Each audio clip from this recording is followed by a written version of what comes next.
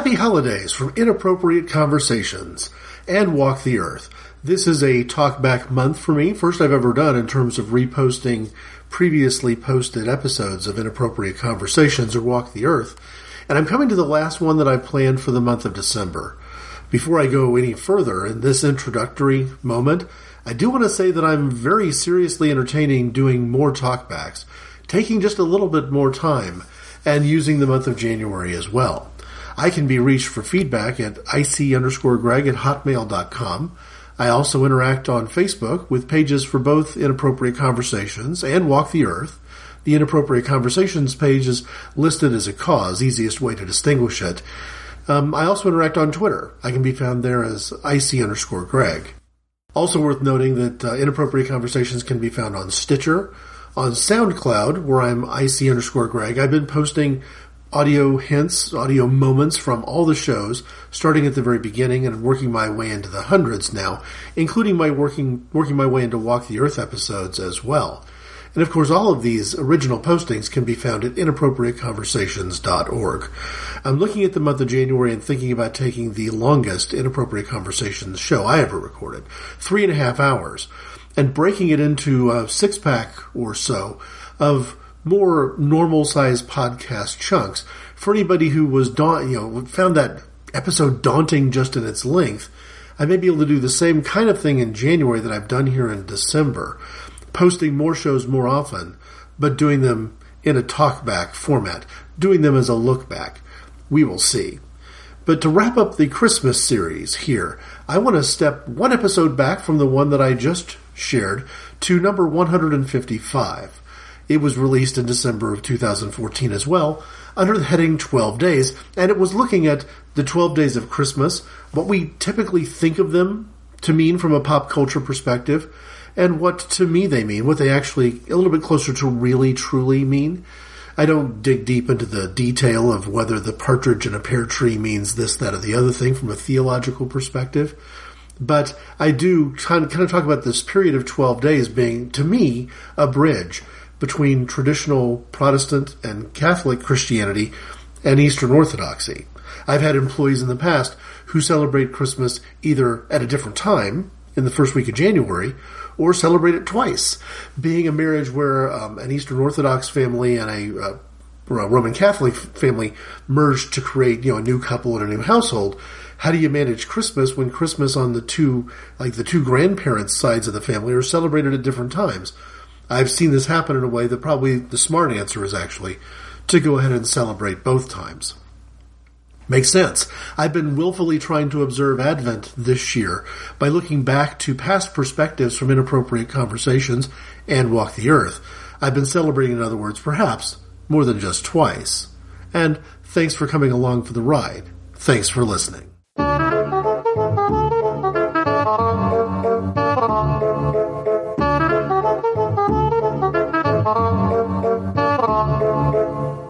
Hello, I'm Greg. Let's have an inappropriate conversation about 12 days. Whether those are 12 days of post-Christmas sales or pre-holiday consumerism.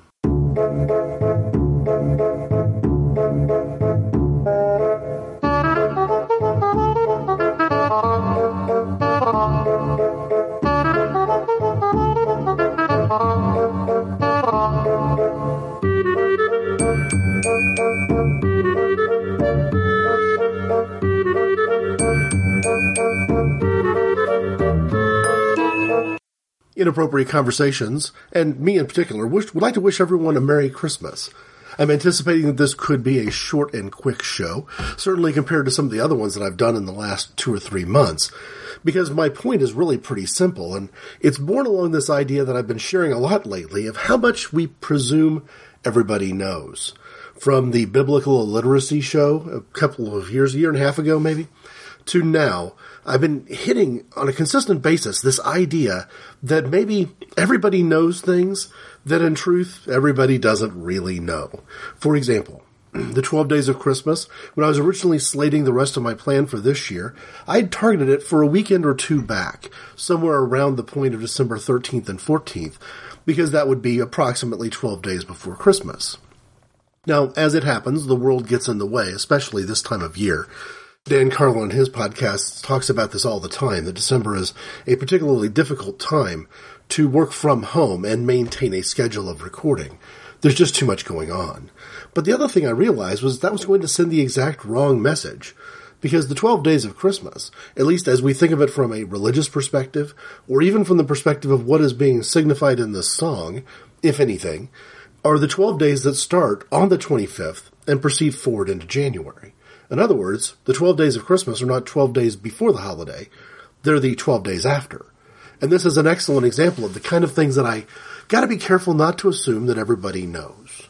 So as I get into this topic, and I want to talk about other things that I think I probably shouldn't assume everybody knows.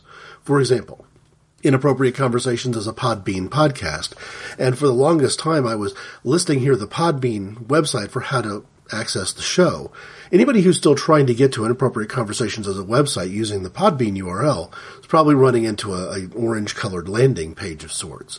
Now, the way to get to Inappropriate Conversations, the website, is www.inappropriateconversations.org. As I've done from the very beginning, all the Inappropriate Conversation episodes are still there. I'm maintaining them, I guess, by not removing any. Comments are enabled where the show note blurb can be found. On occasion, there are blog post entries as well, although it's been a little while since I've put up a blog post entry or even an introductory statement of what's about to come. But that's one way of interacting with Inappropriate Conversations, is through inappropriateconversations.org, which is a gateway into the Podbean site. Another way is through SoundCloud. I've recently completed the process of uploading clips. Not entire episodes, but clips. Some of them fairly short, some of them significantly long, from the first year of Inappropriate Conversations. I've covered all the way from 1 through 49, and I continue to plan to proceed with that as I go into the new year. So at the time I'm making this recording, 50 clips are up there because for the 48th episode I included 2. One clip from the show, one clip from the different drummer. But I've now reached 49 shows that have been shared in this manner. And some people might have seen them because I do link to the new things that I put up through SoundCloud on both Twitter and Facebook. So to go there, from the perspective of Twitter, I am at IC_Greg, and I refer to both the updates related to the Walk the Earth and Inappropriate Conversations podcasts using that same Twitter feed, that same at IC_Greg. For Facebook, though, I maintain them separately. Walk the Earth has a smaller following at this point in time on Facebook, but there's a page for Walk the Earth. You'll know it when you land there. It's the butterfly is the profile picture. And I still, at this point in time, have a single rose laying on a sandy beach as the background, the cover art for that one. And for the Inappropriate Conversations Facebook page, that one's the one listed as a cause. It does have more than 100 followers now, which I'm grateful for, but it also is the one where I've tended to put more of the straight-up political material. It's not that I've divided the focus between the two, where one is political and one is religious. It's not at all what I would have had in mind doing, but it's just, in terms of the focus of the program, one of them is far more secular than the other, I guess would be the way that I would word that. You'll know you've reached the right Inappropriate Conversations page on Facebook, not just because you found the one that's listed as a cause, but also as it stands today, the familiar Inappropriate Conversations show art, put together by my good friend Karen years ago when this was just an idea, is there as the profile. The cover art is a quote from Anne Lamott. I first noticed it several years ago when I caught it, I think shared from the What Some Would Call Lies podcast. Mike Lawson put this out there. And Anne Lamott's quote, I think, does speak very well to the personal storytelling aspects of what I try to do on both these podcasts, but Inappropriate Conversations in particular, probably a touch more nostalgic. Here's that quote. "You own everything that happened to you. Tell your stories. If people wanted you to write warmly about them, they should have behaved better." I've tried to maintain a very strict divide between the things that are part of my personal and family life and the things that are part of the podcast. There are a couple of reasons for it, and I'm reminded of it this time of year. One of the reasons is that I think that from a kind of a work perspective, and even from the role that I play directly within a church congregation, I need to make sure that what I'm doing is isolated appropriately as a ministry and gives me a safe base from which to do outreach. In other words, what I'm doing here should have no reflection upon any one particular congregation or any one particular workplace. This is Greg speaking personally in every way.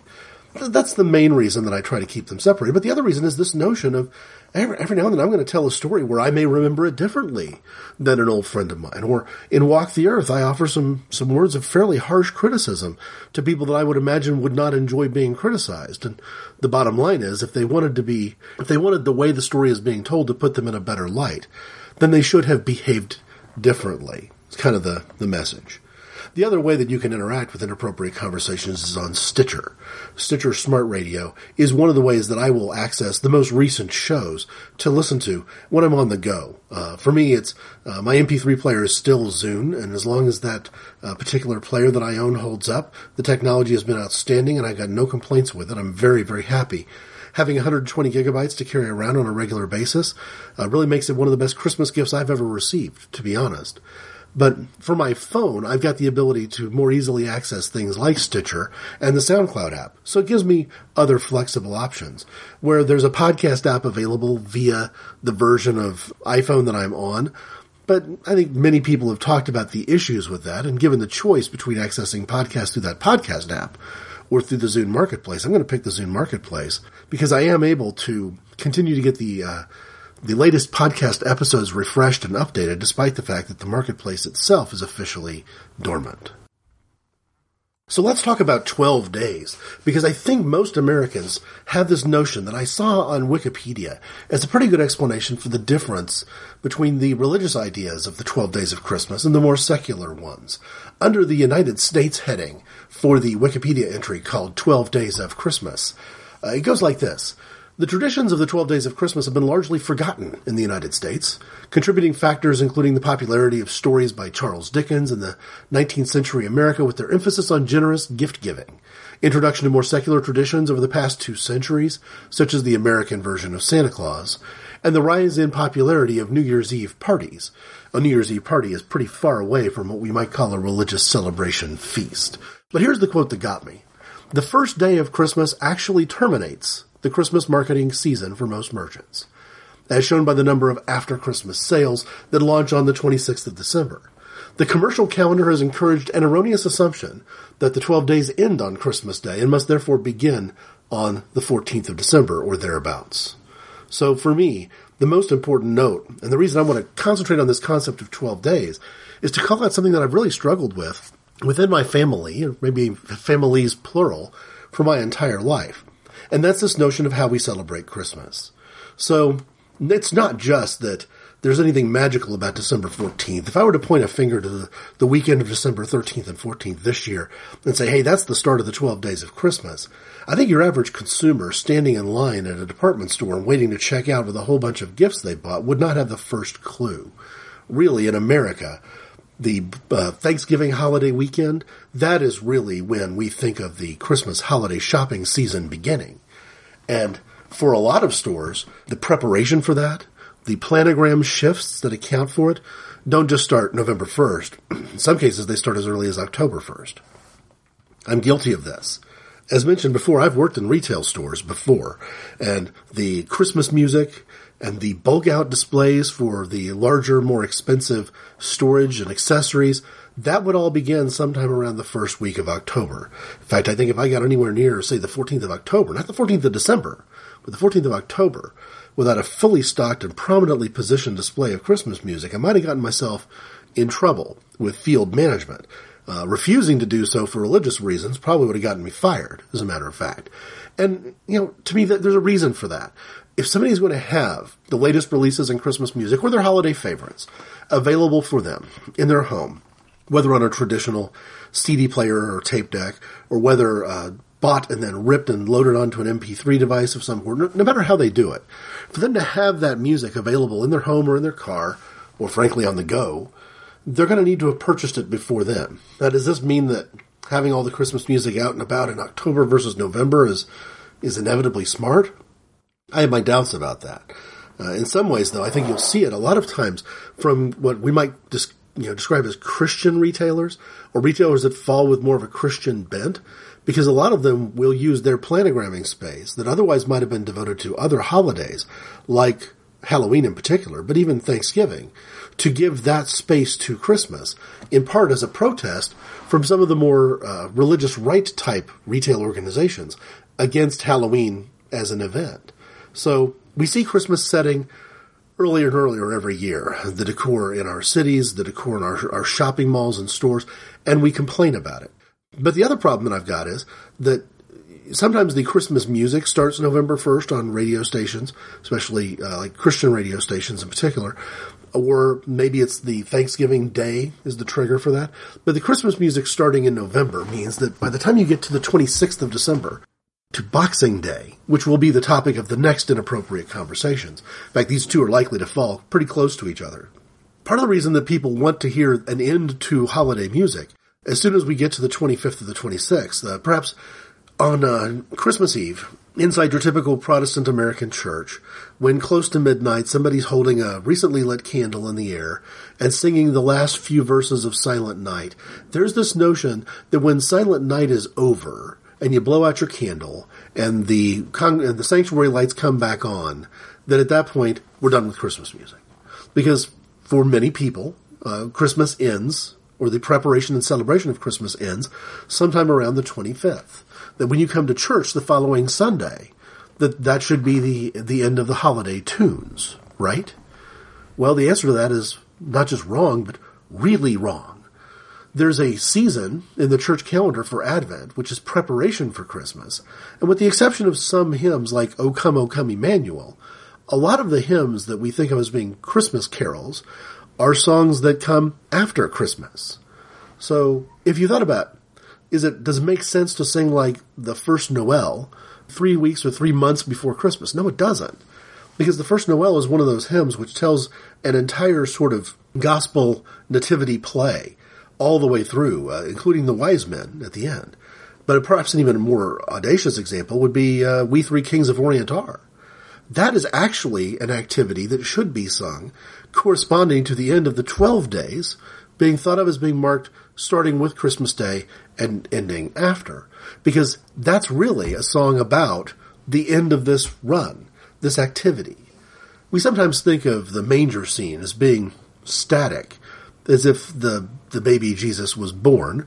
And this is true whether you look at the story as fact or fiction. So I'm not here to make any argument either way about that. I'm here to talk about the 12 days and how the 12 days fit into the construct of the celebration of the Christmas season. So even if you view the entire thing as an inexplicably successful work of fiction, the same principles apply. The baby Jesus is born after a long trek from Nazareth to Bethlehem. There's no more suitable place for them to stay, so they hold themselves up in a sort of a backyard stable/cave sheltered along the side of a hill where the owner of a particular inn or a couple of inns had shared property in terms of livestock and so forth and so on, and placed in the manger. But the baby Jesus, it's not one night where the baby Jesus is in the manger, and then the shepherds show up, and then they leave. And about an hour and a half later, the kings show up, and then they leave. And then the very next morning, an angel appears to Joseph in a dream and says, "Flee to Egypt." No. It's likely that more than a year went by during the span of time of those events. This isn't like American Judaism, where if ritual circumcision is to be performed, the baby stays at home, and the person performing the bris shows up. More likely, Jesus was removed from that manger setting on the first night. It was taken somewhere else. Certainly, circumcision would have likely been performed somewhere else. And so, like anybody living their life, you're interacting with a new baby in lots of different ways and probably in lots of different locations.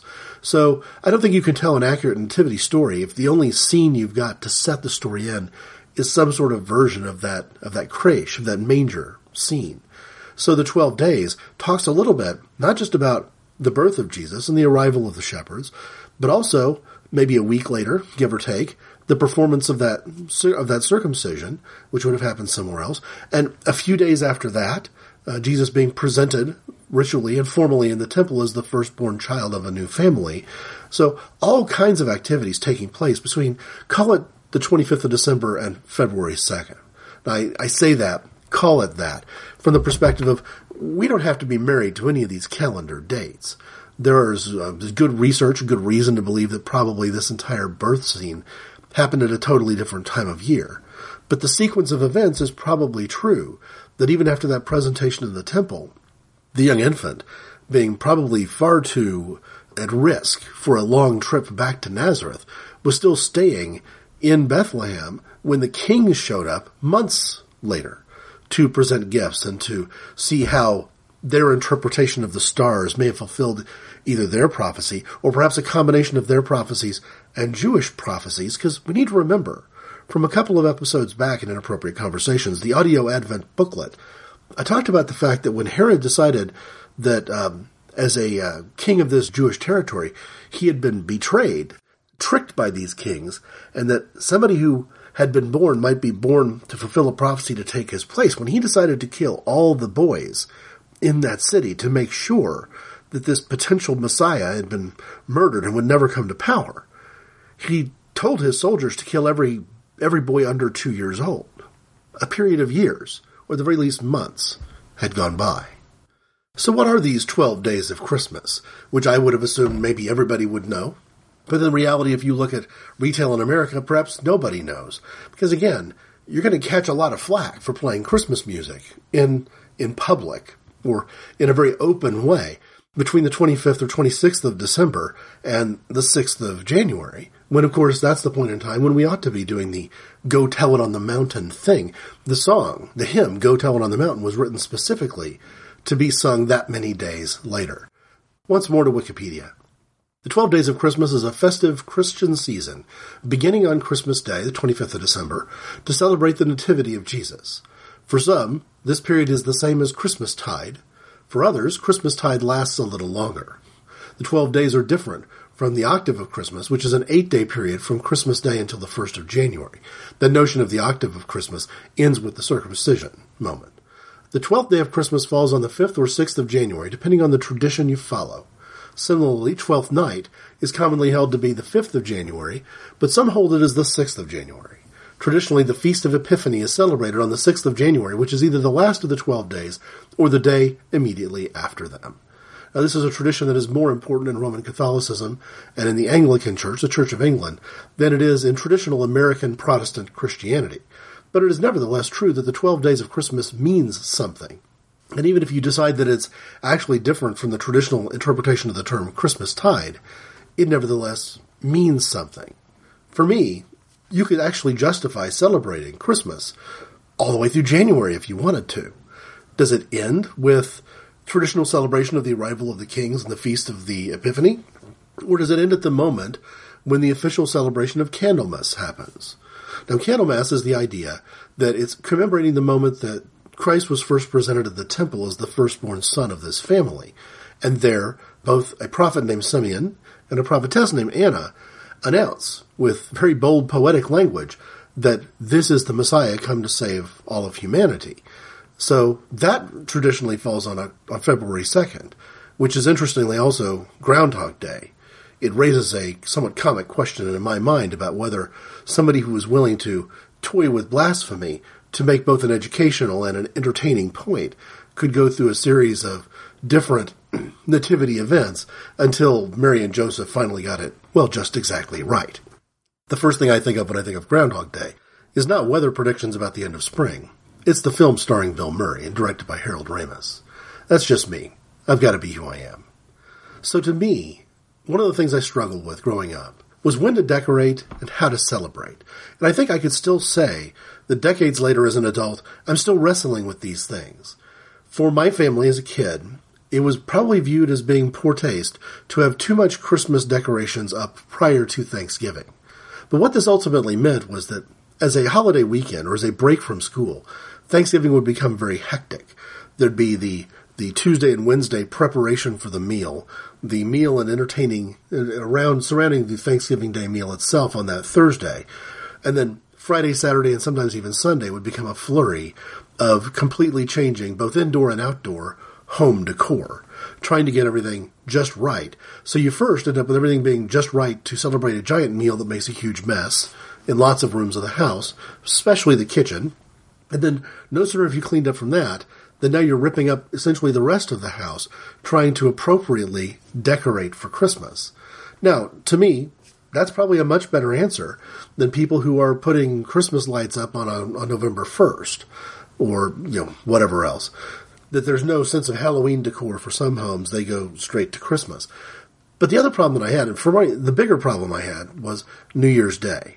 I didn't see any logic or reason behind New Year's Day being the day that all that decoration had to come back down and be appropriately boxed up and stored for the next 11 plus months. But that was basically the gig. The reason that I objected to it wasn't necessarily theological. For me, New Year's Day is an important holiday. Growing up as a big college football fan, that was the day when all the bowl games are. Now today, people who follow American college football would be quick to note that there's important bowl games being played all over the place, before Christmas, after New Year's Day, even a week or so after New Year's Day. Back then, when I was a kid, the 4 or 5 most important college football bowl games were being played on New Year's Day. We didn't have DVRs back then. Frankly, we didn't have VHS players. There was no way to record games back then. If you wanted to see it, you had to sit and watch it. And my mother would pick that day, of all days, as the day when the Christmas decorations simply had to come down, and there seemed to be more than just an act of convenience or her dislike of sports that drove it. Now, I say this with a little bit of disdain because there's no theological reason whatsoever for there being a January 1st reason or the month of January reason why Christmas decor should be removed. In many ways, it's disrespectful to our friends and neighbors who happen to be part of an Eastern Orthodox tradition that we're so aggressively removing all of our Christmas decorations right when they're getting around to actually celebrating Christmas in a formal way. Whether it's January 5th, January 6th, or even in some cases January 7th, that is the point in time when many people within a Christian tradition actually celebrate Christmas itself. So for me, I could see somebody objecting to holding on to that outdoor Christmas decor and even the indoor all the way till February 2nd and the observation of Candlemas, which we as a family never observed. It's not a Protestant tradition. And we also didn't observe the Feast of the Epiphany either, but for January 1st to be singled out always seemed a little bit crazy to me, and more than just a little bit insensitive, when the thing that I was actually looking forward to most that week was probably watching the Orange Bowl, watching the team from my part of the country in what we then called the Big Eight, playing in the most important game of the year for the winner of that particular college football conference. It seemed like if we hadn't taken care of removing the Christmas decorations on New Year's Eve, which rarely happened because it was my sister's birthday, then removing Christmas decorations was almost always going to mess up college football. Now, in my mom's defense, usually the way the American work and school calendars work is that the time you have off, the Christmas break, as we used to call it, would end with New Year's Day. So you'd have New Year's Eve off, you'd have New Year's Day off of school, but you could be going back to school the very next day. Unless New Year's Day fell on a Saturday or a Friday, you were definitely going to be in a situation where on the 2nd or the 3rd of January, you were going back to school. So I'm certain that this domestic workforce, having all the kids at home and, and all the, the focus on let's do this thing, let's remove all these decorations. There was a really utilitarian reason why it needed to fall on January 1st. But in many, many cases, it took a lot of the joy for me out of decorations. I found myself putting up those decorations way more than the 12 days before Christmas, knowing that it was just going to become a problem for me way less than the 12 days after. So for me, 12 days are important. 12 days are important because, in some ways, my interest in Christmas songs don't actually kick in until I get very close to the 23rd or 24th of December.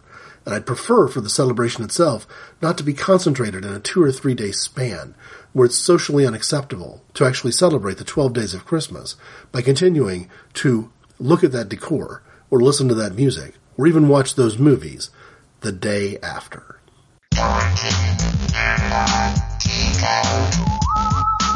Nerd Hurdles, where every week Jacob and Mandy will help you navigate the labyrinth of nerddom. Don't be afraid. But you will be. No, you won't. You will be. Nerd. Visit simplysyndicated.com. I have already named Jacob Rellinger as a different drummer, and on the most recent Inappropriate Conversations show, The Holiday Jukebox, I featured some of his winter holiday-themed music prominently, kind of as the intro and the outro music. I'm delighted today, in fact, that I've been able to get back to the regular theme provided by Kevin MacLeod via his website, Incompetech. So, That's good, but part of the reason that I called this originally, the idea was maybe questioning the consumerism of Christmas and talking about what it meant if the 12 days fell before, or even this notion of 12 days of post-Christmas sales. Because I can tell you that working in stores, the most stressful day of the year, by far, at least in a record music retail store, the most stressful day of the year was the 26th of December. And that was the day where you did fewer sales than even probably the 23rd and the 24th on average, but you did a ton more of the business. Because for every positive register rung sale you generated, you probably generated a negative or a net refund repurchase situation, because that was the day that you saw everybody who got a gift they weren't happy with, or didn't get the things that they really wanted on their list, or complaining because the thing that, so-and-so bought their kid had explicit language. It was always going to be a really challenging day. So even that post-Christmas sales idea, baked in with this notion of consumerism. And to me, that always resonated with me from the context of the Nerd Hurdles podcast, which is one of my favorite podcasts dealing with pop culture and things that are of interest to people who have sort of geeky tastes. But the thing I wanted to focus on from a podcast perspective this time isn't necessarily Nerd Hurdles. I want to look instead to movies you should see and focus our different drummer on one of the characters, let's call him, who's featured prominently in a recent Movies You Should See episode. So as we get to the different drummer segment, let me just introduce a little bit of some navigation to you. If you wanted to hear my opinion on the film A Christmas Story, I'm not going to rehash any lengthy review of that here, because you can actually find it on a podcast released only 1 year ago. December 23rd, 2013, there is a Movies You Should See review with a panel discussion on A Christmas Story. It is available still on www.simplysyndicated.com. From there, if you navigate to the Shows tab, from the Shows tab to Movies You Should See, you might have to click the Older Entries button to get to page 2 of that list. But for the December 23rd entry a year ago, there is this Movies You Should See discussion of A Christmas Story that included me as the lone American in the group. It's also a positive review, so if you're worried about, I think I don't like about film critics and criticism in general is that a lot of times it trashes the things I love. No, this was a very warm review of the show, and I offer a good deal of opinions there. As probably the only person in the panel, as I recall, who actually remembered seeing the movie when it first came out into theaters. Because back then, I was working in movie theaters, and one of the movie theaters that I was working in was showing A Christmas Story. So for my different drummer this week, and for the intro and outro clips, rather than a drummer-style track from Kevin MacLeod, I'm going to let Gene Shepard speak for himself as the different drummer, in his own words and in the characterization provided by the 1983 film A Christmas Story. You're full of beans and so's your old man. Oh, yeah? Yeah! Says who? Says me. Oh, yeah? Yeah! I double dare you. The exact exchange and nuance of phrase in this ritual is very important. Are you kidding? Stick my tongue to that stupid pole, that's dumb. That's because you know it'll stick. You're full of it. Oh, yeah? Yeah! Well, I double dog dare you. Now it was serious. A double dog dare. What else was left but a triple dare you? And finally, the coup de grace of all dares, the sinister triple dog dare. I triple dog dare you. Schwartz created a slight breach of etiquette by skipping the triple dare and going right for the throat. All right. Come on, Karen.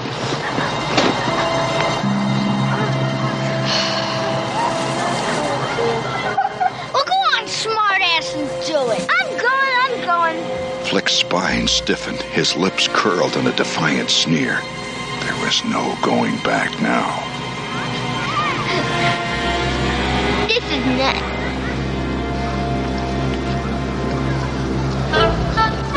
Duck.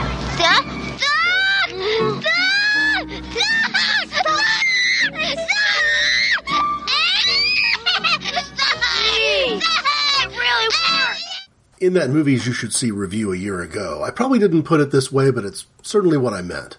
I would not have looked twice or even thought it odd if narrator and author Gene Shepard had been given a nomination for either an Academy Award or a Golden Globe or a People's Choice as Best Supporting Actor. To me, his voiceovers are the best part of what's otherwise an outstanding film. So if you take a movie that I think generally has been widely accepted as good, I think probably great, and say he's the best part in it. And not just he's the best part in it because the child actors and the solid performances that Bob Clark as a director got from that child actor cast are delivering the goods, but more because Gene wrote them. But Gene Shepard, I think, took the movie to the next level by providing outstanding narration. Usually, when I hear that a film is going to rely heavily on narration, as a critic, I wince a little bit. I've braced myself for the disappointments of the past, and I'm not necessarily a fan of a movie that is incapable of telling its story within the art of filmmaking without using images or dialogue or anything that you see. It's a visual medium. You ought to be able to talk about the chill in the wind being oppressive by showing it rather than saying it. But there are points in the movie where Gene Shepard's ability to explain what is happening, from speaking words from his own memory of himself as a child while showing on screen the child version of himself, it just absolutely works. From the trivia section of IMDb, it says this: Shepard's book, In God We Trust, All Others Pay Cash, which the film is partly based on, is a collection of short stories that Shepard wrote for Playboy magazine during the 1960s, including the ones about the tongue sticking to the flagpole, our Different Drummer intro, and eating Christmas dinner at a Chinese restaurant. That, by the way, is a tradition that my family has picked up. Christmas Eve dinner, that is. The subplot of the mangy dogs constantly harassing the old man was taken from another one of his short story collections. That one, I believe, actually set at Easter when the Ralph character was not Ralphie, but Ralph, because he was a bit older. So, Gene Shepard, responsible for the words. If you wanted to read them yourself, I think you're going to find a lot of rewards there. He's a very good author. And I question whether I would describe them as short stories. They may be as much about the concept of these being nostalgic essays, for want of a better word. It all comes down to the question of whether or not we view them as fact or fiction. If we view them as a fictional portrayal, then short story is definitely the way to talk about them. But if he really is, in some cases, remembering somewhat accurately, even if he's changed a few names to protect the innocent or not, maybe it's more the kind of storytelling that I'm partial to. On the Wikipedia page for Gene Shepard, I want to start at the bottom instead of the top and look a little bit at the legacy of the man. Shepard is credited as being an oral narrator with a style that was a precursor to Spalding Gray and Garrison Keillor. Do not be surprised if one day Spalding Gray is mentioned as a tragic, different drummer, because I believe that he was a genuine talent, working both in audio and visual media. And yes, there's no doubt that you can see the influence of Shepard on Spalding Gray's approach to telling stories. Seinfeld is perhaps even a better example. In one of the audio commentaries for a Seinfeld TV show, Jerry Seinfeld said this: "He really formed my entire comic sensibility. I learned how to do comedy from Gene Shepard." And there's examples of that. In fact, if you think of the anecdotal nature and the nostalgic view of the things that Seinfeld does as being maybe a more recent form of anecdote or even a recent nostalgia, it's still kind of a very similar idea.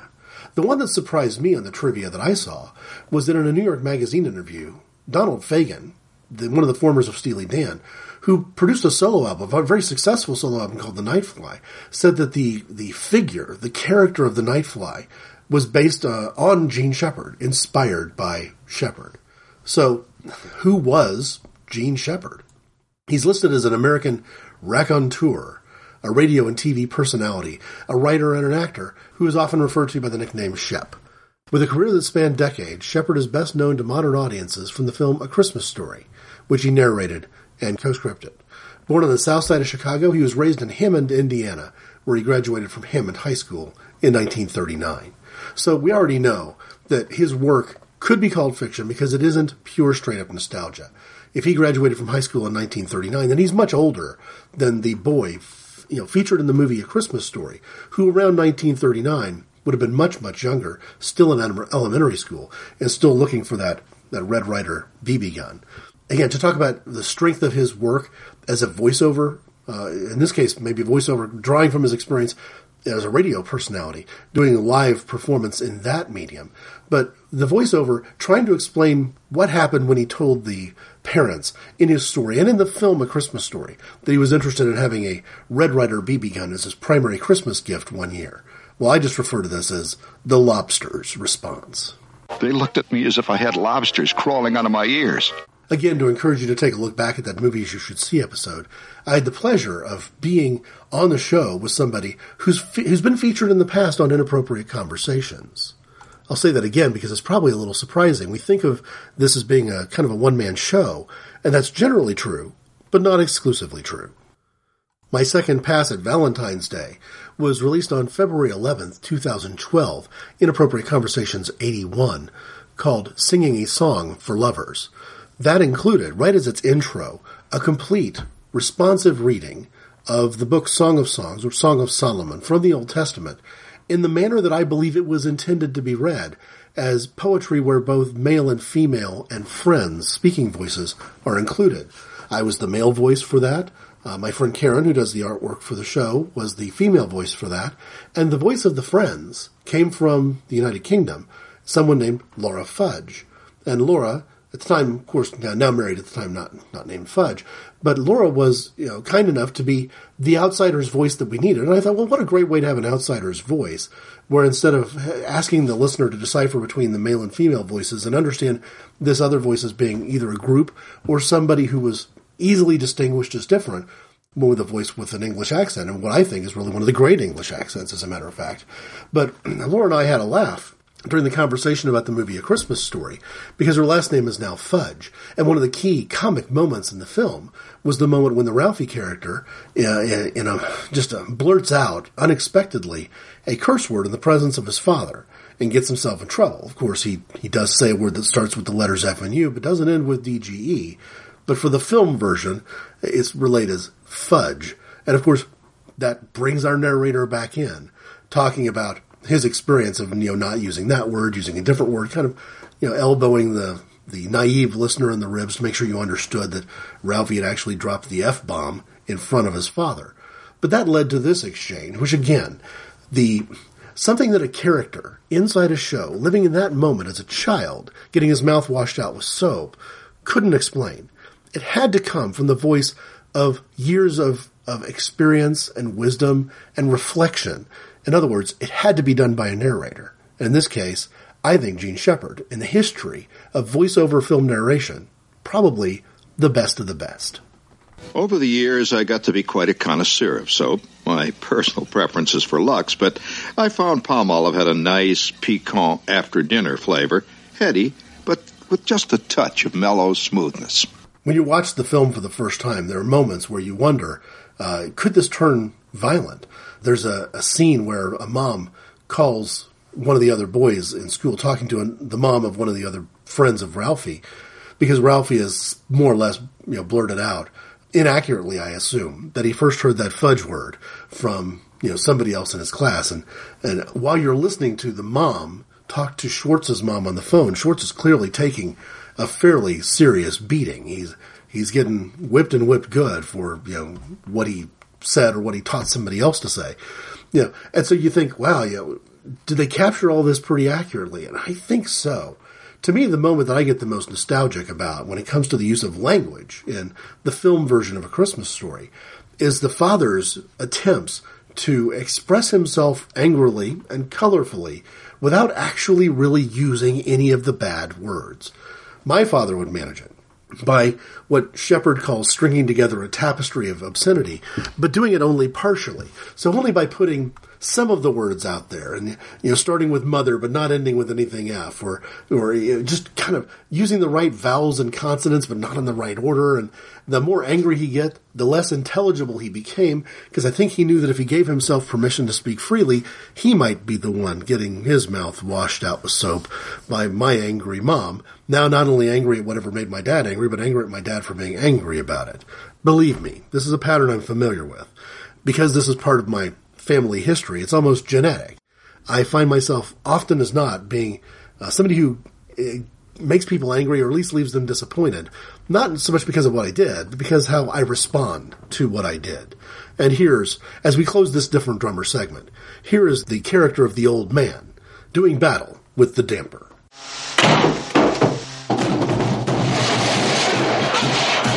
Skates! For Christ's sake, open up the damper, will you? Who the hell turned it all the way down? Again! Oh, blasted! Toot, blurg, rattle, crash, camel, blurg, you blocker, rattle, beast, jerk up, rat! In the heat of battle, my father wove a tapestry of obscenity that, as far as we know, is still hanging in space over Lake Michigan.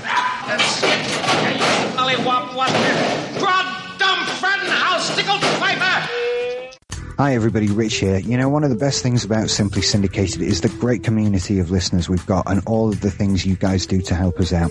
Something you could do that helps us spread the word about our shows is to let people know that you're listening on Facebook and Twitter. All our episodes have sharing buttons on them so you can tell your friends about us with just a few clicks of the mouse. Just visit our website at simplysyndicated.com and click the sharing buttons to help spread the word. My father has been gone more than 2 decades now, gone to a form of leukemia, and I wonder sometimes if my memories of Christmas are not focused on him in ways that they wouldn't be if we'd had more of those intervening years together. My nostalgia for that particular moment in A Christmas Story, where the father is weaving a tapestry of obscenities that hangs in the air and could be read if only you had the ability to read those words, that concept calls to mind my father. One of the things that I'd like to do this Christmas season is something I did in words in a blog post the very first year, and that's call out Super Happy Fun Time in the annual Christmas Eve episode. It is going to happen again this year, which is great, because for me, the Christmas Eve service is actually going to be scheduled and celebrated on Tuesday, December 23rd with my church, meaning that December 24th is arguably wide open. Been left wide open on purpose so that members of our congregation who want to walk the earth and experience a worship service with another congregation have that day available, or those who want to spend it with family. I intend to spend part of it with my online family. At 11 p.m. England time, let's call it, which for me is 6 p.m. Eastern time, they plan to go live. Whether Super Happy Fun Time starts promptly at around the 6 Eastern Standard Time, or whether it's somewhere between 6 and 7, I can guarantee you they'll be live before 7 p.m. You can get to them also on www.simplysyndicated.com. For the page that would feature that, I think it's along the top bar, the radio entry is probably the right way to click in and listen to the audio. The Shaft Christmas Special, the Richard and Allison Super Happy Fun Time Christmas Eve event, starting, again, 6 p.m. or so, our time. That intends to be one of the ways that I intend to spend Christmas Eve this year. In the past, it's always been a struggle to listen in for the entire live broadcast, because somewhere around 7 o'clock, I have a tendency to be inside some worship service with some church. And this is the first year where my church isn't going to be having a worship service on that day and at that time. So that's where I intend to be. Why? Why is that so important to me? Well, I'm one of those people who lived a life that says that family is not just people that you have a blood relationship with. I believe that foster parents are very much parents to the kids that they have in their home during the time those kids are in their home. That something happens during the adoption process, where even if you have parents who've had a child by natural childbirth and then adopt another child later, that adopted child is inevitably going to become part of that family and not always just an asterisk at the bottom of the page. I believe this. I believe that I have formed familial relationships with people who are not part of my family line or part of my in-laws' family line, because our shared experiences, our shared interests, our love for one another is that strong. I would include this online community as being very similar. I've got friends that I mentioned in Inappropriate Conversations 142 as coming from all corners of the United Kingdom to spend a little time with me when we had the opportunity to take a vacation there. That was a physical, face-to-face confirmation that I didn't really even need the confirmation, but it was nevertheless a confirmation of a relationship that was already there and had already built tremendous strength simply online.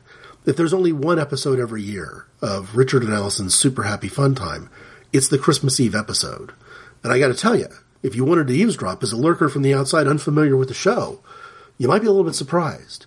It's not just an episode with presents being opened and nostalgic stories being told and laughter and warmth. There's genuine tears that have been shed on more than one occasion, including the very first Super Happy Fun Time episode, where a friend of mine named Rick had just experienced the death of his mom. And this one, a friend of mine named Lee, has just experienced the death of his dad. I want to be there for that. If I can't be there for that, it could actually be something that is going to disappoint me for all the 12 days after Christmas. It's an important piece of another kind of family.